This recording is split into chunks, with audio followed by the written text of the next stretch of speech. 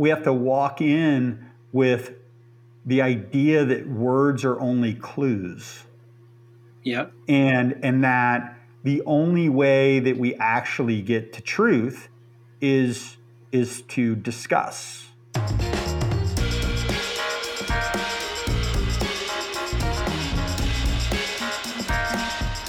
Hey, this is Dave Pryor. Welcome to Leading Agile Sound Notes. Mike Kottmeyer is back. Mike, thanks for taking time out of your evening. Dave, thank you for doing this podcast with me on short notice. I literally just called you up and said, like, I want to talk to you, man. Like, let's record it. And these are always the best ones because Mike shows up with something he wants to talk about. I have an idea. Something's been bugging the hell out of me, you know? All right. So what's up? Oh, and hey, one thing I gotta like point out is I'm wearing my Mule Resophonic shirt. Hold on. In your honor. So, did you get it? Yeah. Did you get it? Talk about things you can't explain in words. Right there. Dude, that's awesome, man. And what a gorgeous guitar. It is gorgeous. And I'll tell you one thing that's really cool about the idea of delighting the customer, which is completely off topic. Yeah. In the weeks before you get the guitar, Matt sends you pictures of it as it's being built. Oh, that's awesome. So you get like more and more excited, and then the box finally comes, and you're like, oh my God. And you talk to other people, and they're like, I don't understand. Yeah, so Dave sends me this. So Dave sends me this link to this Mule Resophonic guitar because he knows I'm into guitars. So you can see them all back there, right? So I'm into Mule. So I look at it, I'm like, oh, that's pretty cool. So like you could buy a build slot. So I bought paid like $250 for a build slot, like 18 months for an hour or something. Yeah. And Dave's like, yeah, I'm just building mine. So it takes forever. It's totally worth it though. Yeah. And the thing that's so cool, I mean, because of the topic that we're going to be focused on, the guy who creates them is really into that as well. He does a lot of podcasts about intent and being focused on what you're doing and not just like slopping through the motions. Yeah. But we have a topic. Cool. So the idea I want to explore with you, man, is so how do I put it in words, right? So there's something in this space, right? I don't think this is going to be foreign to most agile practitioners, but it's like the idea that like just words are insufficient, you know? And so a lot of that manifests. I remember reading like Alistair Coburn's early stuff on agile. And he would talk a lot about like needing to be in the room and the importance of face-to-face communication. Mm-hmm. Because, you know, I kind of anchored on the idea of osmotic communication early. You just hear things in the ether, right? And you hear tone and you hear inflection.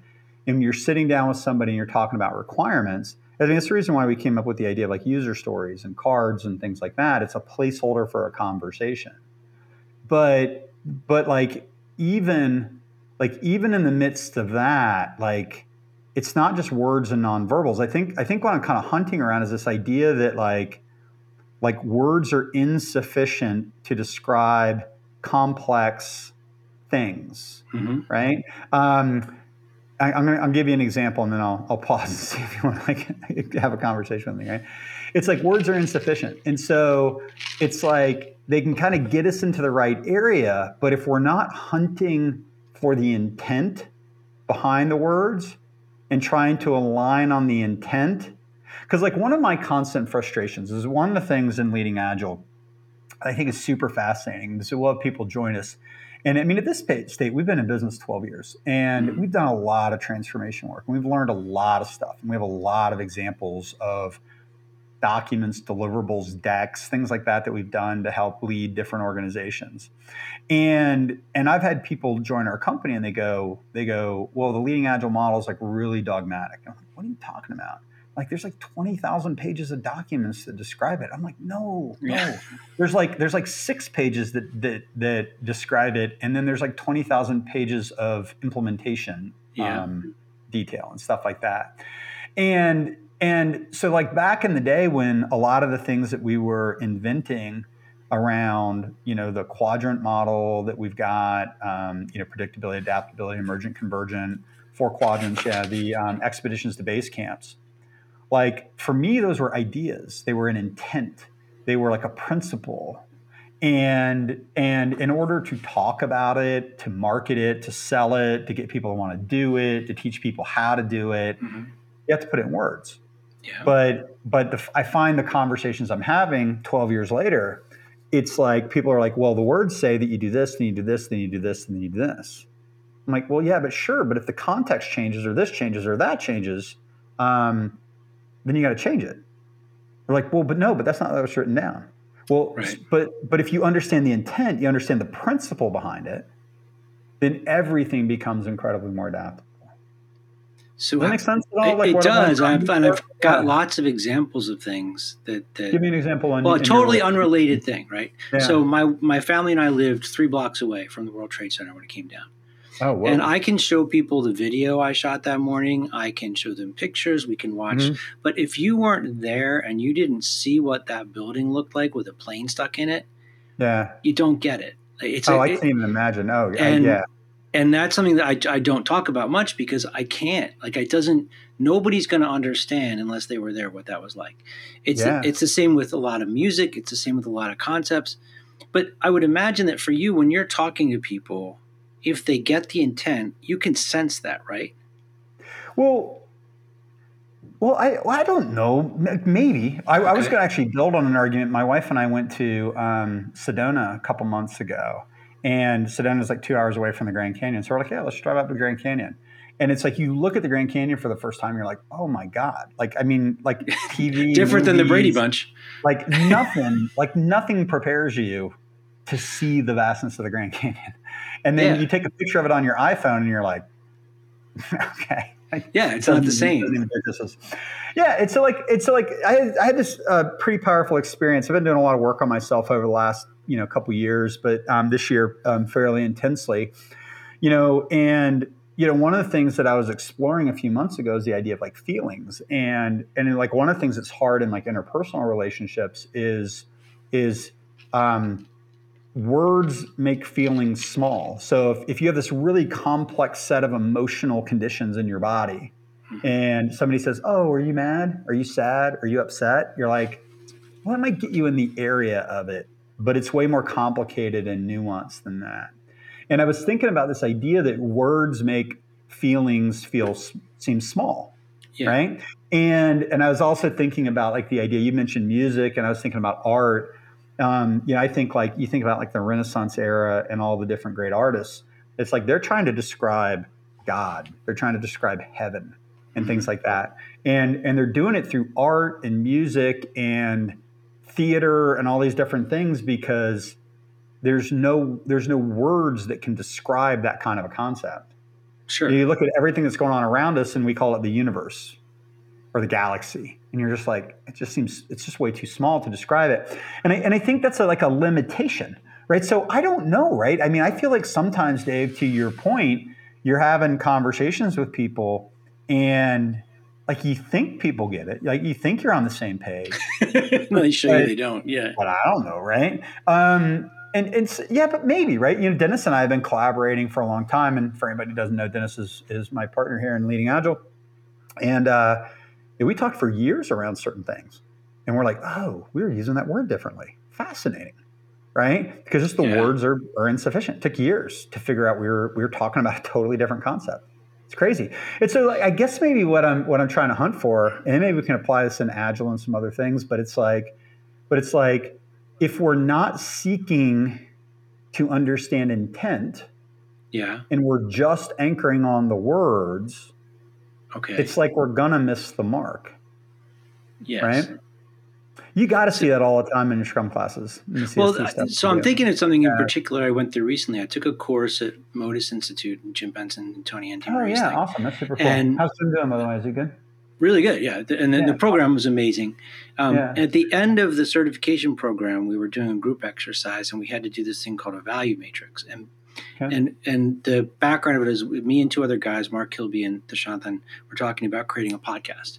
Came into it.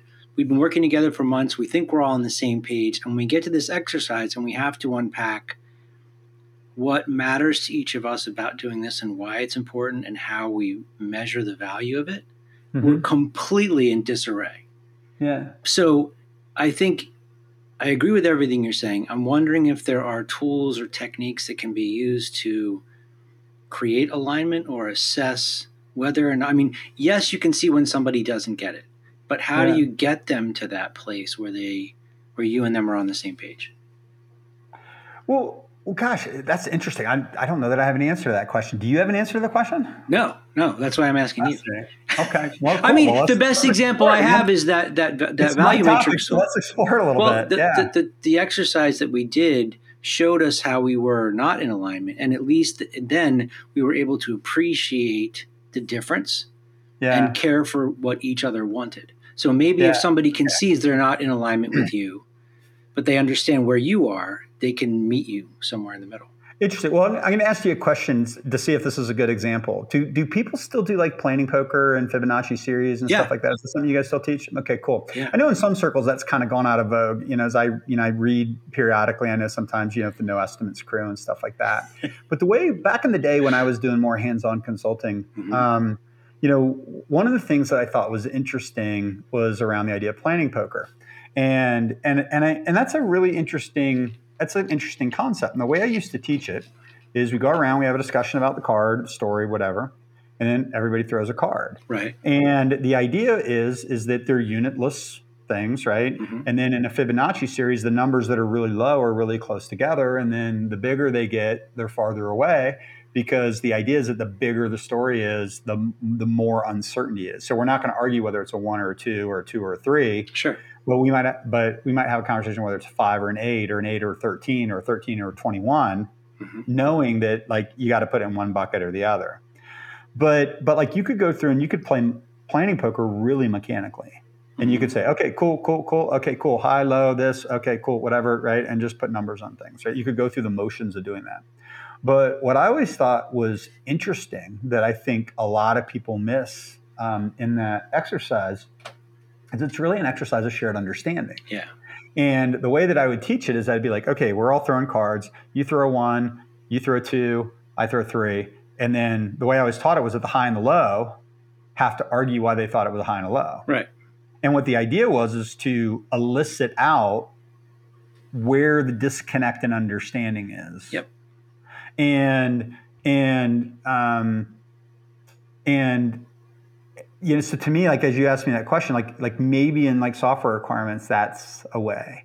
When you would talk about like writing a user story, you could like really mechanically write a user story. As a user, I want this, so that, like whatever. Right?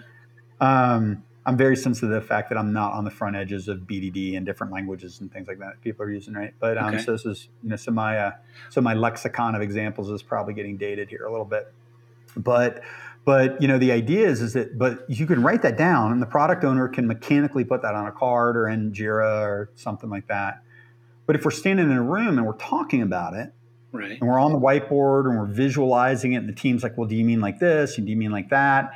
But I guess the root is like what's really in my brain is like we have to walk in with the awareness that words are insufficient. Yes. Right? We have to walk in with the idea that words are only clues. Yep. And that the only way that we actually get to truth is to discuss. So sure. Like personal example, right? So if I say to my wife like, "Hey, you look really pissed at me," she's like, "No, I'm not pissed at you." I'm like, "Well, you're something." Yeah. Right. So help me understand. I get pissed is not the right word. Agitated, disappointed. Can you tell me about that? Right. Can you try to describe the emotion to me so I can get a little bit closer? Okay. If I walk into every interaction with somebody and I recognize that words are not sufficient, then, and I'm hunting intent and I'm hunting shared understanding, then I have a shot. I remember one of the books. I never remember the name of the book. I actually bought it, so I'd hopefully remember. And it's literally sitting next to the seat I sit in all the time, and I can never remember. What's the name of the book that Ken Schwaber and Mike Beadle wrote that has like the red, blue, green, yellow? The red, blue, yellow book. That's is that what we call it? The red, blue, yellow book. I have it too somewhere on my bookshelf. Is it back there somewhere? Yeah, I don't know what it's called. It's in my office over here somewhere. I'm not going to go get it though. So what I found that was really fascinating about those early books, like his was one of them, Coburn's not Agile Software Requirements. It was the one that was like Agile Software Development, a collaborative game or something like that that he wrote. Poppendick's early work, the early XP work.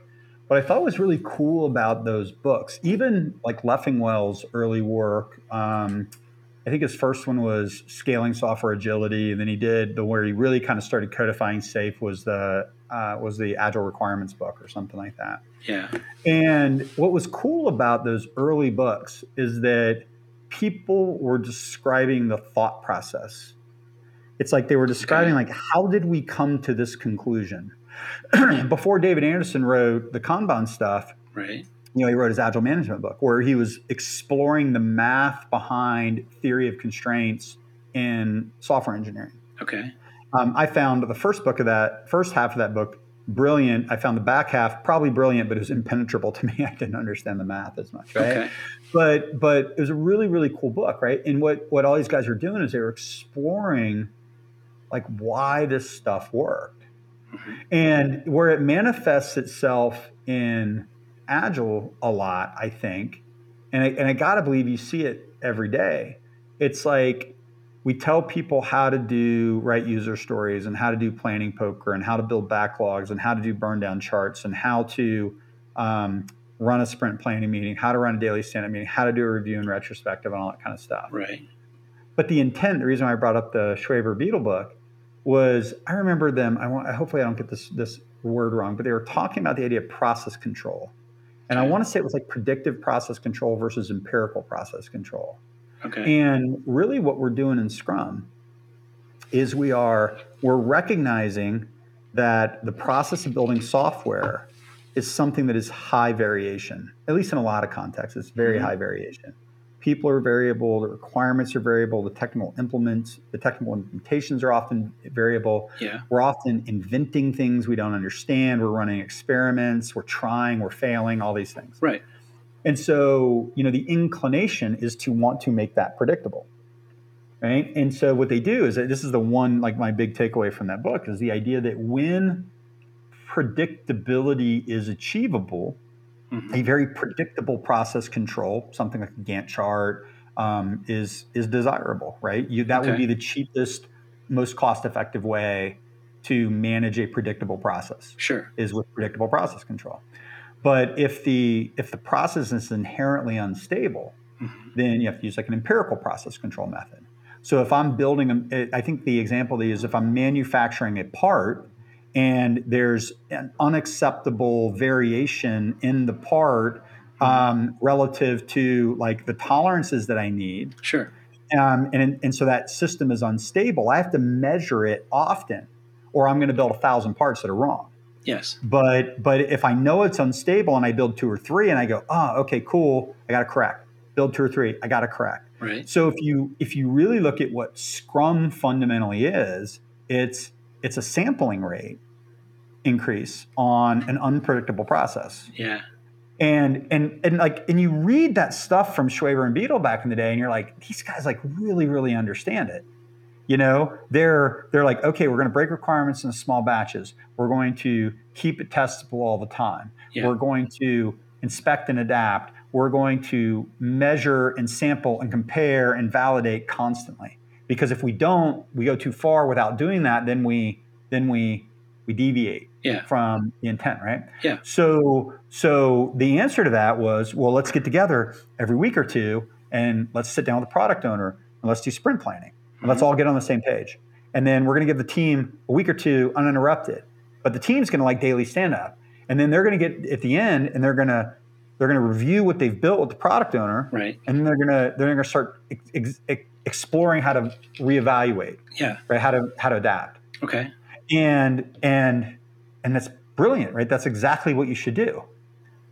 But you can run sprint planning, do daily stand-ups, do reviews and retrospectives, and you can be the best sticky note person and the best facilitator and the best whatever. But if you don't understand what it is or why we're doing it, it's almost impossible not to go through the motions on it. Well, and to run it completely off the rails. Like one of my big pet peeves in class is when people talk about how they carry work over every sprint. I'm like, that it violates the entire reason of having a sprint. Like, why even pretend you're doing Scrum if you're doing that? But they don't understand why the sprint is there. And so I have a question for you now. So Sure. I get where you're going with this, and you went to a place I was going to ask you about anyway. You are somebody who often turns to the source material. You go to Alistair, you go to the Poppendix, you go to all those early books, and we've done interviews before where you've expressed dismay. Yeah, I was going to say frustration, but frustration is not the word. Yeah, just like sorrow over the fact that everyone hasn't read all those books, and I'm wondering how much. And maybe you can't quantify it, but like how much of what you understand as the intent is driven by familiarity with those source materials? Oh, I 100% attribute it to that. Okay. Right? 100% attribute it. I feel there's a couple of periods where I entered the IT world that I felt very fortunate to come in when I did. Mm-hmm. And the early one is back in 89, 90. I was a co-op with IBM and I was doing like tech support on like literally DOS systems, like big, gigantic 4 megabyte hard drives and stuff like that, Yeah. And installing operating systems and doing all that stuff. And, you had to learn how to do memory management and things like that. When I was doing computer science in school, like we had to learn how to code in binary and stuff. And like being in early enough when the theory was evolving, like really helped me understand how computers work. Now I can't do anything advanced at this point other than just end user stuff, right? But it's like the principles fundamentally don't change behind any of that stuff. The languages, like the languages change, but the principles behind the language don't change as frequent. But is it fair to expect somebody coming up now to go back to all that? Because 1, they don't have the time. 2, everybody expects them to already know it. 3, they could just watch a YouTube video. Well, so I don't know, right? It depends on what you want. So one kind of interesting conversation is, one of the signers of the manifesto that I've become friends with over the years is Alistair, and so much respect for that man. And the first time I ever got to spend time with him was up in Charlotte with a friend of ours named David Spann. I think some of you guys know David. Really awesome weekend. I actually canceled a bunch of stuff when I got that invite because I'm like, I'm going to go hang out with those guys for a weekend. And I remember we were at like the National Whitewater Center. It's a very like pivotal moment. And I was talking with Alistair about some stuff, and he said something like, he's like, every 20 years the industry forgets and has to relearn itself, right? And that might just be what's going on. Maybe that's human nature. Maybe people are too busy. Maybe they shouldn't expect. Maybe whatever. Okay. Right. But for when I said like it depends on what you want, it's like, do you want to be effective? Do you want to understand? Do you want to be a leader? Do you want to help others understand? Yeah. Well, if you do, then like you should know where this stuff you're talking about came from. Right at the end of the day. It's a lot of reading, though. It is a lot of reading, right? But it's like, but again, like, and I don't know, like, I don't have the energy to read that much. I don't read much of the new work that comes out. Like, I usually will buy it and I'll kind of thumb through it and I'll just get familiar with its existence. But to me, and this is part of the challenge. I've been doing this stuff in leading Agile for 12 years. I've been kind of in the Agile world for about 20, 21 years at this point. It's probably, maybe not quite that long, maybe 2002, 2003. So almost like 19, 20 years. And like to me, like once you understand the principles, like everything's just details. It's just I call it like reference architecture versus reference implementation. Like once you understand what's underneath SAFe, like it's just implementation details. SAFe and LeSS are built on the same fundamental principles. They make different assumptions about the environments. They make different assumptions about what's possible, right? What's required to get there. But they're fundamentally based on the same underlying reference architecture. Okay. Disciplined agile delivery. Nexus is probably a little bit of a different beast. Spotify is maybe a little bit different, but they're all based on the same fundamental principles. Sure. And once you recognize those principles, then it's kind of like you're like, it's just details, right? And if the details are interesting, like again, when I was younger and I was figuring this stuff out, like I wanted the principles, but then I wanted the details, and then I needed to go do it, and I want to understand it. And then you get to a point where like, okay, like in this domain, like I don't say you're always learning, but like I know a lot. Yeah. Right. And so like I'm just not as interested in reading somebody else's implementation details anymore. Okay. But is it like a young Scrum Master, a young agile project manager, if I can use that word. Sure. Right? A project manager is operating in a mixed mode environment with agile and waterfall and stuff like that. Is it reasonable to ask somebody who's earlier in their career to become a professional in their career and be familiar with the literature in their career? Okay. Right? The presumption that you're going to, as good a trainer as you are, Dave, the presumption that you're going to come to a 2-day class and leave with 40 years of industry history and background and expertise. And, the other thing I think is fascinating, and it's kind of sad in a way, is I think, we have some young people that work for us. We don't have a ton of young people in Leading Agile, but we have maybe 8 underneath the age of 30 that are playing different roles on our accounts. And one of the things I'm thankful about when I entered the industry is I lived in that waterfall world. I lived in that chaotic world, and I viscerally experienced the problems and wrestled the problems to the ground. And then when Agile started getting introduced, that was early in that, so like all the first principles were being explored, and you could compare like what you were doing to what had been done and how it was better and all these different things, and you grow up in that ether, and all of that stuff gets really wired into you because you have experience and stories and things to talk about. People that are coming to your class for the most part, especially if they're 35 or younger or something like that, they probably haven't been in that world. They've just been in the bad Agile world for the most part. Yeah, I have 2 things. So I get people now who don't understand, they've never heard of waterfall. And it's super hard to explain Agile, which is a fix for waterfall, to people that don't know what you're fixing. But I have been a project manager since 1995. I just read Frederick Taylor's book 2 months ago. Yes, I've never read his book. I've read the Right, I know, but here's the thing. Back to like the core thing. There's a ton of Agile in that. I mean, there's so much that gets skipped over, so much of the intention and the approach, and the fact that he studied the same stuff for 30 years. I mean, talk about like really doing your homework. It's not like, I mean, I've talked smack about that guy the whole time I've been a project manager, and it wasn't until I read it that I'm like, oh crap. And if I read it 20 years ago, I wouldn't have got it. Well, so the one thing that I'd always anecdotally heard is that you take that initial graphic with the waterfall steps in it, and you really talk about what, and this is what I think you've experienced, is that you talk about like what he was intending to try to explain was like, do this for a little bit, do this for a little bit, you're looping, feedback loops, right, all that kind of stuff. And we just took all the feedback loops out of the waterfall and made the batches really big, So I think that guy's probably been really poorly quoted for a long time. Yeah, for sure. Not fair to that. But to the thing that I was trying to get to was like, if I read that when I was the age of some of our younger people at Leading Agile, I wouldn't have understood it on the level that I understand it now. If I read, I've never read Mary Poppendieck, but if I read Mary Poppendieck now, I'm sure I would get it in a way I wouldn't have gotten 15 years ago. That's actually an interesting thing. It might be kind of fun to go back and read some of those books I read 20 years ago that are just in my DNA now, Yeah. But so how do we get, I mean, I know that it's challenging when we get people, Leading Agile or any other company who don't get it. I don't know a better way to say it. Like they know the steps, but they just don't get it. How do you get them to get it? I'm going to sound like a really old person at this point. But I don't know. I don't know a better way to express it. Like, no, it's got it right. I know you're asking.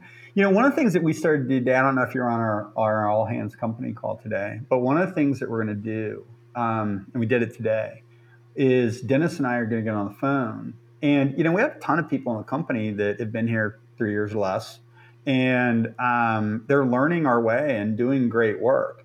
But like we're going to get on the phone every week and take a couple of topics and start to explore where it came from. Because all these things we do have story behind them, and it's like people will go like, well, the way Leading Agile does, we do a 2-day workshop, then we do a find the end state, and we do a pilot, and then we scale it, and blah, blah, blah, blah, blah. And this is what a 2-day workshop looks like, and this is what a define the end state looks like. And we have it all codified out and everything. But there's some funny backstories behind it, right? It's like, why did we start every engagement with a 2-day workshop? Yeah. Well, there's 2 reasons, right? Because at one point in time, we were a small company small, a lot smaller than we are now. And I had like 8 people that called us and wanted to do business with us all at the same time. And so my initial thing was like, well, I don't want to let these people go. Like I want to do the work and I want to scale to do the work, but I don't have anybody to do it right now. So what I said is like, okay, well, cool. The way I'd start this is let's do a 2-day workshop because I can do a lot of those, right? Yeah. And so we started to test price points and things like that on the 2-day workshop. And then we started to realize that we could get people to move with us pretty quickly if we did these 2-day workshops. And then we added a lot of value in the 2-day workshops. And then we could set up okay, here's the next step. It's like a 6 or 8 week define the end state. And then we started to codify that. And a big part of the reason why we did that in the early days wasn't so much because like define the end state was the next best thing to do, but a lot of it was because I was hiring new You need time to hire people. I needed time to onboard them while they're getting billable on a client side, right? Yeah. And you're trying to do this all with integrity and forthrightness, and it's like you're not. But again, you're trying to add value in a way with people who aren't familiar with our core model. Right? Sure. And then by the time we did that, like everybody was up to speed enough, and then we could go execute a pilot, and we could go do the bigger transformation after that, and it generally worked. And then you start to do that enough, and you go like, okay, cool, that's a really cool repeatable pattern. And then you codify the pattern. Right. But like if you don't know that the 2-day workshop is as much to enlist and to get them interested, almost like even if they bought the next phase, you have to understand that the 2-day workshop isn't to read the deck and run the exercises and to produce the deliverables and everything. Yeah. It's to capture their imagination. It's to help them see what's possible. Right. Okay. And that's the thing. When I say that people that there are people that you would bring in that would just instinctively know that. In the same way that there's people that consultants, you put them in a room, they know their job is I need to take this room, and they just do it without thinking about it. And there's other people that you can be like, take the room, and they're like, wait, what? How do I do that? And you're like, Well, yeah. So like what I would tell people, and we got away from this for a little bit. It's like, but we're going to get it back. It's like the idea that I would rather you stand in front of a room and be authentic to what you believe in than to get up in front of a room and read a slide I put together. Yeah. You know, so like what I encourage our people to do is like to understand the intent, but then to run their experiences through the lens of our intent, if that makes sense. Yeah. Because everybody that comes to work for Leading Agile has done transformation work in some context, and they've been successful in some context. And we generally believe that everything that we do is based on common core principles. We haven't invented anything that we do. We've just packaged it and made it repeatable in a way. And so if you come to me with 5 years of transformation experience, but you've never worked in Leading Agile, I guarantee you've done a lot of the stuff that we've done. Mm-hmm. Right? So it's just a matter of finding our truth in the things that you've done and being able to bridge. And you can stand in front of a client and say, I've been here for I've been in Leading Agile for 3 months. I'm still learning all the words. That's totally fine. But let me tell you my understanding of the first principles. Let me tell you my understanding of the patterns. Based on that, here's all the shit that I've done in the past. Okay. And you could be a really credible transformation change leader having worked for us for a few months because, again, we didn't invent anything. We're just packaging up a cohesive system so that you can lead change, right? Sure. But if you understand the fundamentals, like I'll give you, maybe this is, I don't know if this is an interesting example or not, but one of the coaches I've been working with for the last couple of years is a really awesome guy. And he does a lot of, a lot of stuff, but part of what he does is, aside from the internal work and personal development, is just really just simple goal planning, stuff like that. Annual goal planning, quarterly goal planning, having like weekly check-ins with yourself, having daily habits, right? It's all incremental, iterative, right? It's all based upon the same fundamental principles. It's all based upon the Stephen Covey stuff, begin with the end in mind, put first things first, sharpen the saw, right? All that stuff, right? So when you start to get into his methodology, well, all he's done is he's packaged just stuff that's just true, right? So when you see the truth in it, and you go, oh, okay, that's what he's getting at. Then you can start to be more creative with the implementation details. Yeah. Right. And it's like the words, the implementation details, the how-to guides are to get to our point is just clues to the truth. Okay. Right. They're just clues, right? But you got to be aware that there's a deeper truth. Like you have to ask yourself all the time, like, why did Ken Schwaber and Mike Beadle articulate a short delivery window. Because to a lot of people, it's really counterintuitive. Mm-hmm. So if you could either say, well, okay, I'll just do it blindly and not understand, and then you're carrying shit over every week to week and things like that. Right. Or you maybe you even manage to do it, but you feel constrained by it when it's not delivering exactly what you want. Right. But if you go back to that book and you go like, okay, empirical process control, unstable system, what's the sampling rate that I need to think about so I can course correct? How do I go down the path of not getting too far off course before I adjust? Yeah. Okay, cool. So what I learned in Dave's class doesn't seem to be working here, but like, what could I do to achieve the same goal? Mm-hmm. And you go, okay, cool. Well, let me try this. I can sample rate this differently. What if you had to apply Scrum to waterfall? You had a unstable waterfall project. Sure. Could you increase the sampling rate of a waterfall project to make sure that you were delivering to the Gantt chart on schedule? I bet you could. Right? Yeah, but I think it's more than just it's how do I change it but stay true to the core. Like I could go full command and control, where I can say, well, how do I apply Scrum in these circumstances with whatever controls I want, but still create space for the team to own the things they need to own so they can rise up to this way of working. Yeah, sure, right? Like whatever the context, right? Yeah. I think in practice, a lot of times it's like people get overwhelmed. They're reading the words. There's probably some cognitive dissonance between what they're being told and what they perceive reality to be. And, sometimes in the face of that, people are like, just tell me what to do. Just tell me what to do. Yeah, okay, cool. It's easier, yeah. Do a sprint planning meeting, do a daily stand-up, do a review, do a retrospective, all those things. Like in the face of overwhelm, people want to read slides sometimes. Yeah. Right? Or just follow the rules because they just want to be successful, right? So just tell me how to be successful. And that's where we get into a lot of people in, traditional project management roles. It's like, and I think this is really sad a lot of times. It's like, the outcome we're trying to achieve is we're trying to achieve an on time, on scope, on budget project. The tools in the PMBOK are designed to do that. Yeah. But we all know, right? You can do everything in the PMBOK. You can do everything in RUP. You can do everything in SAFe. You can do everything in Scrum. You can do it by the book and still not achieve the outcome. Yes. And so the art, the dance is to recognize what we're really trying to achieve, and then asking ourselves are the things that we're doing actually going to achieve the outcome? Okay. Because almost every PMO I've ever worked with, the reason why, I know there are some effective ones out there, but the reason why the ones that are ineffective are ineffective is because they become checkbox managers, right? They're compliance managers.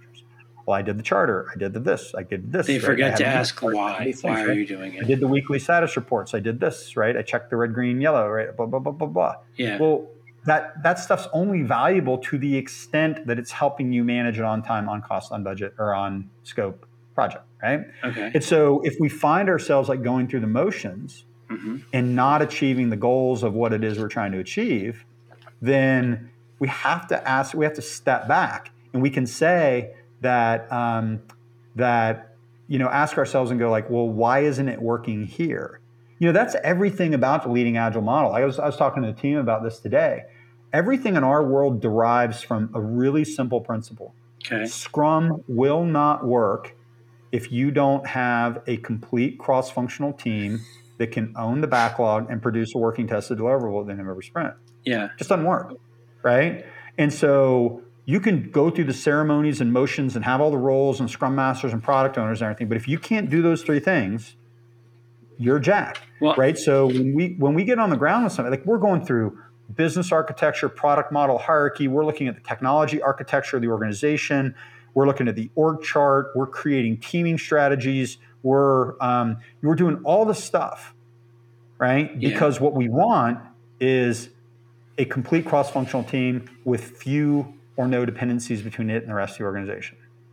When we start talking about, or us or SAFe or whatever, when you start talking about why do we need program and portfolios, investment tier levels, SAFe takes so much for being so heavy. Yeah. But the reason why it's heavy is because it acknowledges the dependencies that exist in the organization.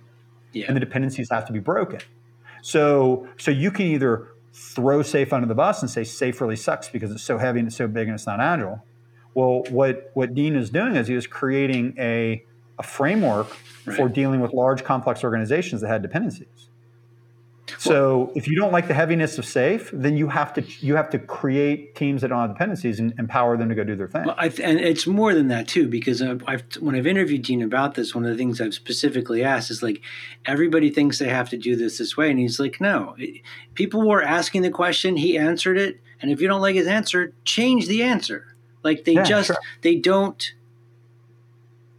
Maybe it's that they feel like they have to follow the process and they don't have the authority or the agency to say like, this thing we're doing, this doesn't work here. We've got to change it. It's the manifestation of the same problem, right? So what I tell people about SAFe is that what Dean did a really good job of doing, and I give him all the credit in the world, is he built a really solid reference architecture with a really solid reference implementation on top of it. So I would suggest that almost everybody who is doing SAFe, if you throw away like the base pattern, you're wrong, right? Because there's a lot of truth in SAFe. But what I think Dean's saying is, if you don't like my implementation details, do something else. Yeah, if it's not working, change it. Yep. But people don't understand what it is that he built and why he built it and why he answered the questions the way he did. Yeah. And so they don't know how to take stuff out of it without breaking the intent of it. Mm-hmm. So because they don't understand the first principles, they don't understand the design intent, they only understand the words that Dean wrapped around them, they're trapped in his methodology. Yeah. But it's his methodology, or it's RUP, or it's waterfall, or it's whatever. Yeah. Right? Because when those methodologies meet a world that is incongruent, it's another thing I say all the time. It's like every one of these methodologies to a methodologist worked in some place in some.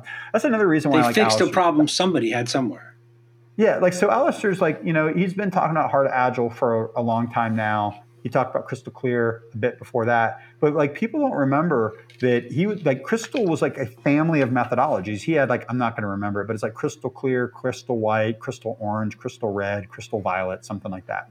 And he had this really cool little graph. And it was basically like as like the criticality of the dollars goes up and as the size of the organization goes up, the overhead of the methodology needs to go up. Sure. Like I'm telling you, that is like the most forgotten bit of knowledge ever. Because Alistair's like right out in front of the Agile Manifesto, everything lately, Crystal, Hard Agile, all this stuff. But the man said it. Mm-hmm. It's like as criticality of funds goes up, as the size of the project goes up, the amount of process and process discipline has to go up. And so what Dean's kind of said, in my opinion, it's my interpretation, is that we have a complex environment with critical funds. Process overhead needs to go up. You might not like his process. You might not like the way he implemented the details. Yeah. But to his point, change it, right? What I think is interesting about Les is like, I always go back to this. There's an interesting line in Boss and Craig Larman's first book where it talks about like, it says something, it's really like a throwaway comment. It says something like, yeah, dependencies are going to be a problem here and it's going to take you years to overcome them. But once you're done with all the dependencies, all this stuff. And I just thought that was like the most funny line, right? Because they're absolutely right. They actually get it, right? Everything in their less ecosystem requires complete cross-functional teams that operate and can deploy independently. Sure. And then you create systems where all that stuff rolls up. Brilliant, right? Both. It's brilliant and it's brutal because nobody can do that. Well, it's not that nobody can do it. It's just that if you don't have the ability to deploy the way they're talking about, if you don't have the ability to not have, like you can't do SAFe or you can't do less if you haven't created the conditions to do less. That's what that throwaway sentence said. Like, yeah, this is the way to do it. Okay. 100% agree. I think the less model is actually the most right of all the models. Okay. But the problem is there's no transformation strategy to get into that model. Sure. So, and that's what we do, right? So I'm kind of biased. I think that's right. But I want to go back to the original thing now. So let's say that I am some young person and I'm coming into this field, and I want to do less, or I want to do whatever. Mm-hmm. I don't have the background to be able to tell what I can bend and when and why. Yeah. Maybe I have time to read some books, but probably not all the books, because I have to have a job too. Right. I used to read nights and weekends all the time, by the way. So I don't, this day job thing, I don't, and had some kids, so it's maybe unfair to assume that they would walk in with having like totally getting it, grokking whatever it is you're talking about. So, for sure. So what can they, like, I want us to end on something where we can give them something they can do. Like what, how could they not piss Mike off when they come into a gig? No, it's not pissing me off, man. It's like, maybe what I'm hunting for a little bit, it's like almost like awareness and humility. Okay. You know, like I had this lady sit in front of me one time. I was like a pre-sale situation, and she sits in front of me, and she's really proud of herself, and she's like, "I'm Scrum.org certified. I'm a master this. I'm a master that. Blah blah blah." And it was all like really like low level stuff. Like I went to Dave's CSM class, right? And that kind of thing. So right, and And I'm like, that's really impressive. Wow, that's awesome, right? 2 whole days. But it's like, but the question, but not to take away. I mean, she's investing in her learning, right? Good for her, right? But like a humility that says like, I don't know, like it's a humility and an awareness are the two things that come to my mind, right? Mm-hmm. So like if I could wave a magic wand, like go back and read the literature that informed this stuff you're talking about. Like I tell people all the time, like if you see something in a slide deck we've put together and you don't understand it, you are being irresponsible getting in front of a client and reading it to them or saying it. And like there's something in my DNA, and I don't think it's not, I'm sure it's not everybody's DNA, but it's something in my DNA. Like I don't like to say things I don't understand, right? I want to understand why it works. I want to know that I'm right. I want to be able to defend it if I'm challenged. Yeah. Right. So I ask people all the time, like, so what if you're sitting in a room with a team and you say, well, this is what you need to do. And you're right, but you don't know why. You can't explain it. You can't listen to what they're doing currently and help them understand why it's wrong and why this would be more effective. Like just having the right answer is wholly insufficient, especially in the consulting world. It's wholly insufficient. You have to bring people into your understanding of the world. And if you don't have the tools to do that, you will be a very ineffective consultant. Sure. So the people that are coming up aren't always going to know. Read your history. Yeah. I agree with you. I want to draw a parallel that's going to get me in a lot of trouble. Okay, do it, and then I'll share my thought with you. Okay, so somebody can listen to Led Zeppelin and enjoy Led Zeppelin. If I'm following what you're saying, they can't enjoy Led Zeppelin until they've listened to Robert Johnson. Because if you don't understand where that came from, it's not the same thing. So I think you could. Okay, I'm gonna see if I can follow you down this rabbit hole. Okay, I think you could listen to Led Zeppelin and appreciate their music without being familiar with Robert Johnson. But let's say I am trying to, I'm a music educator, and I'm trying to explain to somebody how to play Stairway to Heaven, or Whole Lotta Love, or something like that. It would be really useful to be able to explain to them, this is the chord structure of the song. This is the notes and how they're implemented. This is the scale that sits on top of that. That's why, notice how they went from this major progression to this minor progression, and they changed key here and they did that, right? Oh, and by the way, a lot of that stuff that Led Zeppelin was doing was based upon early work by Robert Johnson. And let's talk about how the early blues masters did it. Yeah. Right? Because you get layers of appreciation. So here's an interesting thing, right? Because you can not know any of that and get on stage and probably play the song with a band that is in alignment with you. Sure. But what if you're a session guitarist? Yeah. And you have to get on stage with a band that you've never played with, and they go, let's play Led Zeppelin. And you're like, I've never played Led Zeppelin.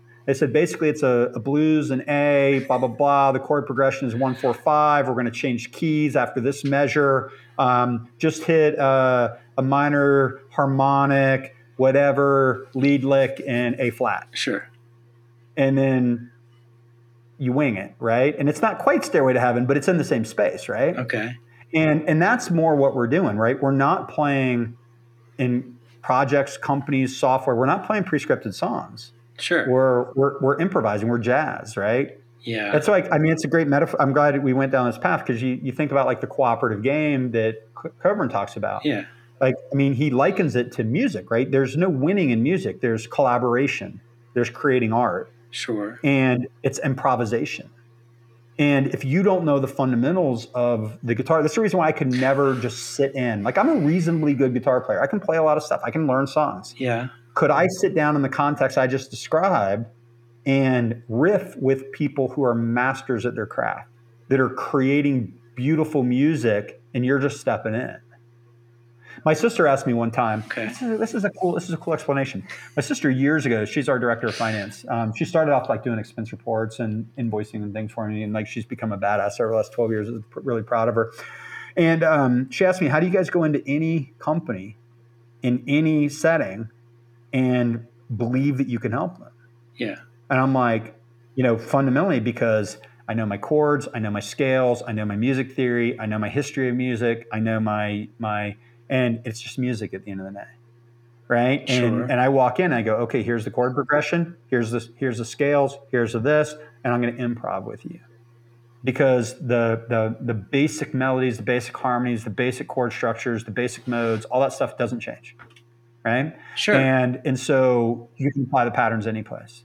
So it's the difference between playing a song and really improvising and creating art, in my opinion. So then do we need to have, in jazz, you've got standards that people learn to play. So that I get together with a bunch of people I've never played with before. We're going to play Autumn Leaves. Okay, we all know how that goes. So fine. Do we need something like that for people that are coming up now, where there are these structures that create safety for them to work within a framework and learn, this is when I can go to this key or that key or bend that note, or why I shouldn't do this? Yeah, let me see if I can answer. This is the thing. This is the thing that's tough, right?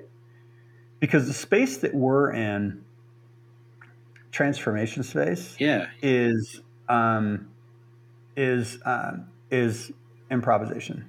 It's art, right? It's collaboration. Yes. You got to be a master. You got to understand the fundamentals, all that stuff.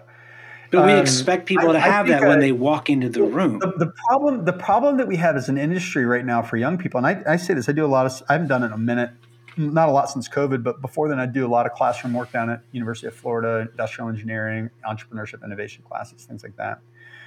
And one of the things I would tell people about Agile, it's like just understand the context that it's supposed to work in. So like if you have people that are working on a small team where all the conditions are created properly, or they're working on a small project, like there's probably a lot they can get out of that, right? But if you're going to step in to a really complex program for a defense contractor that's building missile systems or airplanes or submarines or something like that, like you have to have the humility to know that like a 2-day class is not going to inform you well enough to be able to do something that complicated. Sure.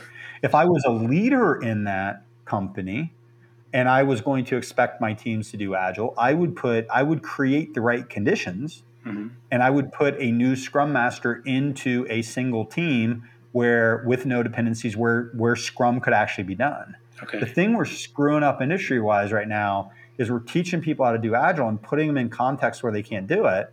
Okay. And then they think that's the way it's supposed to be done. and that's the thing that's super frustrating right now. Get a whole new kind of jazz out of that. Well, so I heard something the other day. It's funny. I'm not on the ground with our clients every day. I'm mostly running the company and, doing pre-sales stuff and stuff like that. So I talk to a lot of people, but not at depth. And so one of the, I think it was Dennis who said something like, I guess DevOps in some way is going out of vogue.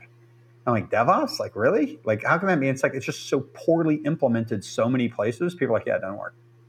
Right. And you're like, does work. Agile works, right? All these things work, but you have to understand. You're doing it wrong. Right? Yeah. But you have to understand, right? And it's frustrating. And Dennis and I were talking about this the other day. It's like pendulum swings in industry. Yeah. At what point are we going to decide that Agile doesn't work and we go back to centralized, waterfall style project management? Like, I really hope that never happens. But that's the way our industry swings sometimes, right?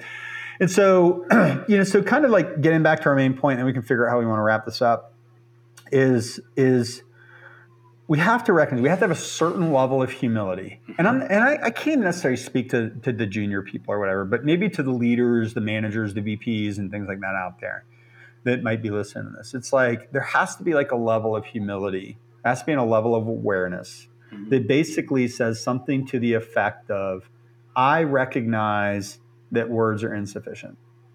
I recognize that I have to be seeking intent. And so maybe that might be the last thing, is we've meandered around this. Maybe if it is even a junior person, like, I have something for the junior people when you're done this part. If something doesn't make sense, right? Yeah. You have to ask yourself why. Like, where? Like I've said on record, maybe I've said it on here, but a bunch of times. Like, if we're aligned on principles, like, the details don't matter. Yeah. If we're not aligned on principles, the details don't matter. Right? And we're just going to talk past each other. Yeah. And so I think there's an awareness that we have to get principally aligned before we get tactically aligned. Okay. And being tactically aligned is important, right? Understanding how to run Scrum is important. Understanding how to run a Kanban properly is important. But it's not enough. But when you're on stage with a band that's improvising and you have to figure out how to create music in an environment that isn't playing a jazz standard. Yeah. See the way I'm tying this together, driving it home? Nice. It's pretty cool. Well done. Yeah, I know. Yeah, well, thank you. When you're not in that structured way, if you don't understand the principles and you don't understand what's underneath what you're doing, like, you don't have a chance. And so if I'm a young person, I'm like, and I'm learning Agile, and it's something important to you, right? It's something you want to know about. You have to go back and read the stuff, man. That's so where I've had the privilege of being in the room with my favorite artist from Collective Soul, Ed Roland, right? A bunch of times. And I'm listening to them, and they're writing songs, and they're like, and they'll go and they'll pull out an album. They'll pull out some obscure Elton John song. They'll pull out some obscure Beatles song. I mean, they're just students and historians of music, and they're doing 90s alternative stuff, right? Yeah. But they're going back, and they're like, okay, we want to groove like this. Let's go back to this, and then they get in, they get the basic groove, and they improvise, and then they harden it up over time. Right. It's because they're students of their industry. Yes, I think that's a really important point. They're students of their craft. Yes. Yeah. So we have to be students of our craft. We have to understand. We just can't take the words at face value and think that that's going to be sufficient. I think, and what I want to add is, like, if you are somebody who's younger that's coming into the space, and at some point you're going to be in a room with somebody like Mike, one of the ways that you can gain some credibility is to dig into that stuff. Because if you're sitting down with Mike and you're like 20 years younger and you start talking about Crystal, Mike's going to be like, damn. Yeah. They read Alistair, and that's going to be good, right? And so you'll even be better if you can discuss the differences between Crystal Orange and Crystal Clear, right? So, but I think for people that are younger, that are coming into this, there is what you want, which is the intention. But I think there's also this level of establishing the credibility in the room. And if I can walk in knowing that I know where this came from, then that's going to make me feel more at ease in a room of people that have been doing this for longer, maybe. Yeah, I think so, right? It enables you, again, your Led Zeppelin thing was really cool. It gets into like, if you're sitting in a room of jazz masters and you get invited on stage to play, you kind of better know. Yeah. Or you're going to look really silly. Yeah. You're going to look really silly. Like, I could play a Collective Soul song, but I can't sit down and just freeform jam with those guys. I'd be lost, right? So, yeah, something like that. I don't know if we got in a good place. No, we're in a good place. So it's time for the weird. I have a weird question. I scratched my itch. No, this was good. So here's the weird question for the end. So I found this blog post. I don't remember who sent it to me. By what is the guy's name? Austin Kleon, the guy that wrote Steal Like an Artist. And he was talking about this conversation he had with Dan Rome about when he writes books, he includes this secret sentence in the book that is sort of his reason. I'm looking at the quote right now to try to keep going. Okay. And it's sort of like an Easter egg. So let me just read this part here. I usually have a secret sentence I write down somewhere, but don't show it to anybody. That sentence is my North Star for the project, the thing I can rely on if I get lost. So what I wanted to ask you was, as somebody who's leading an organization through transformation, who's been doing this stuff for a while, do you have something like that, like a secret sentence or motto or kind of vision statement for yourself that is your compass for this?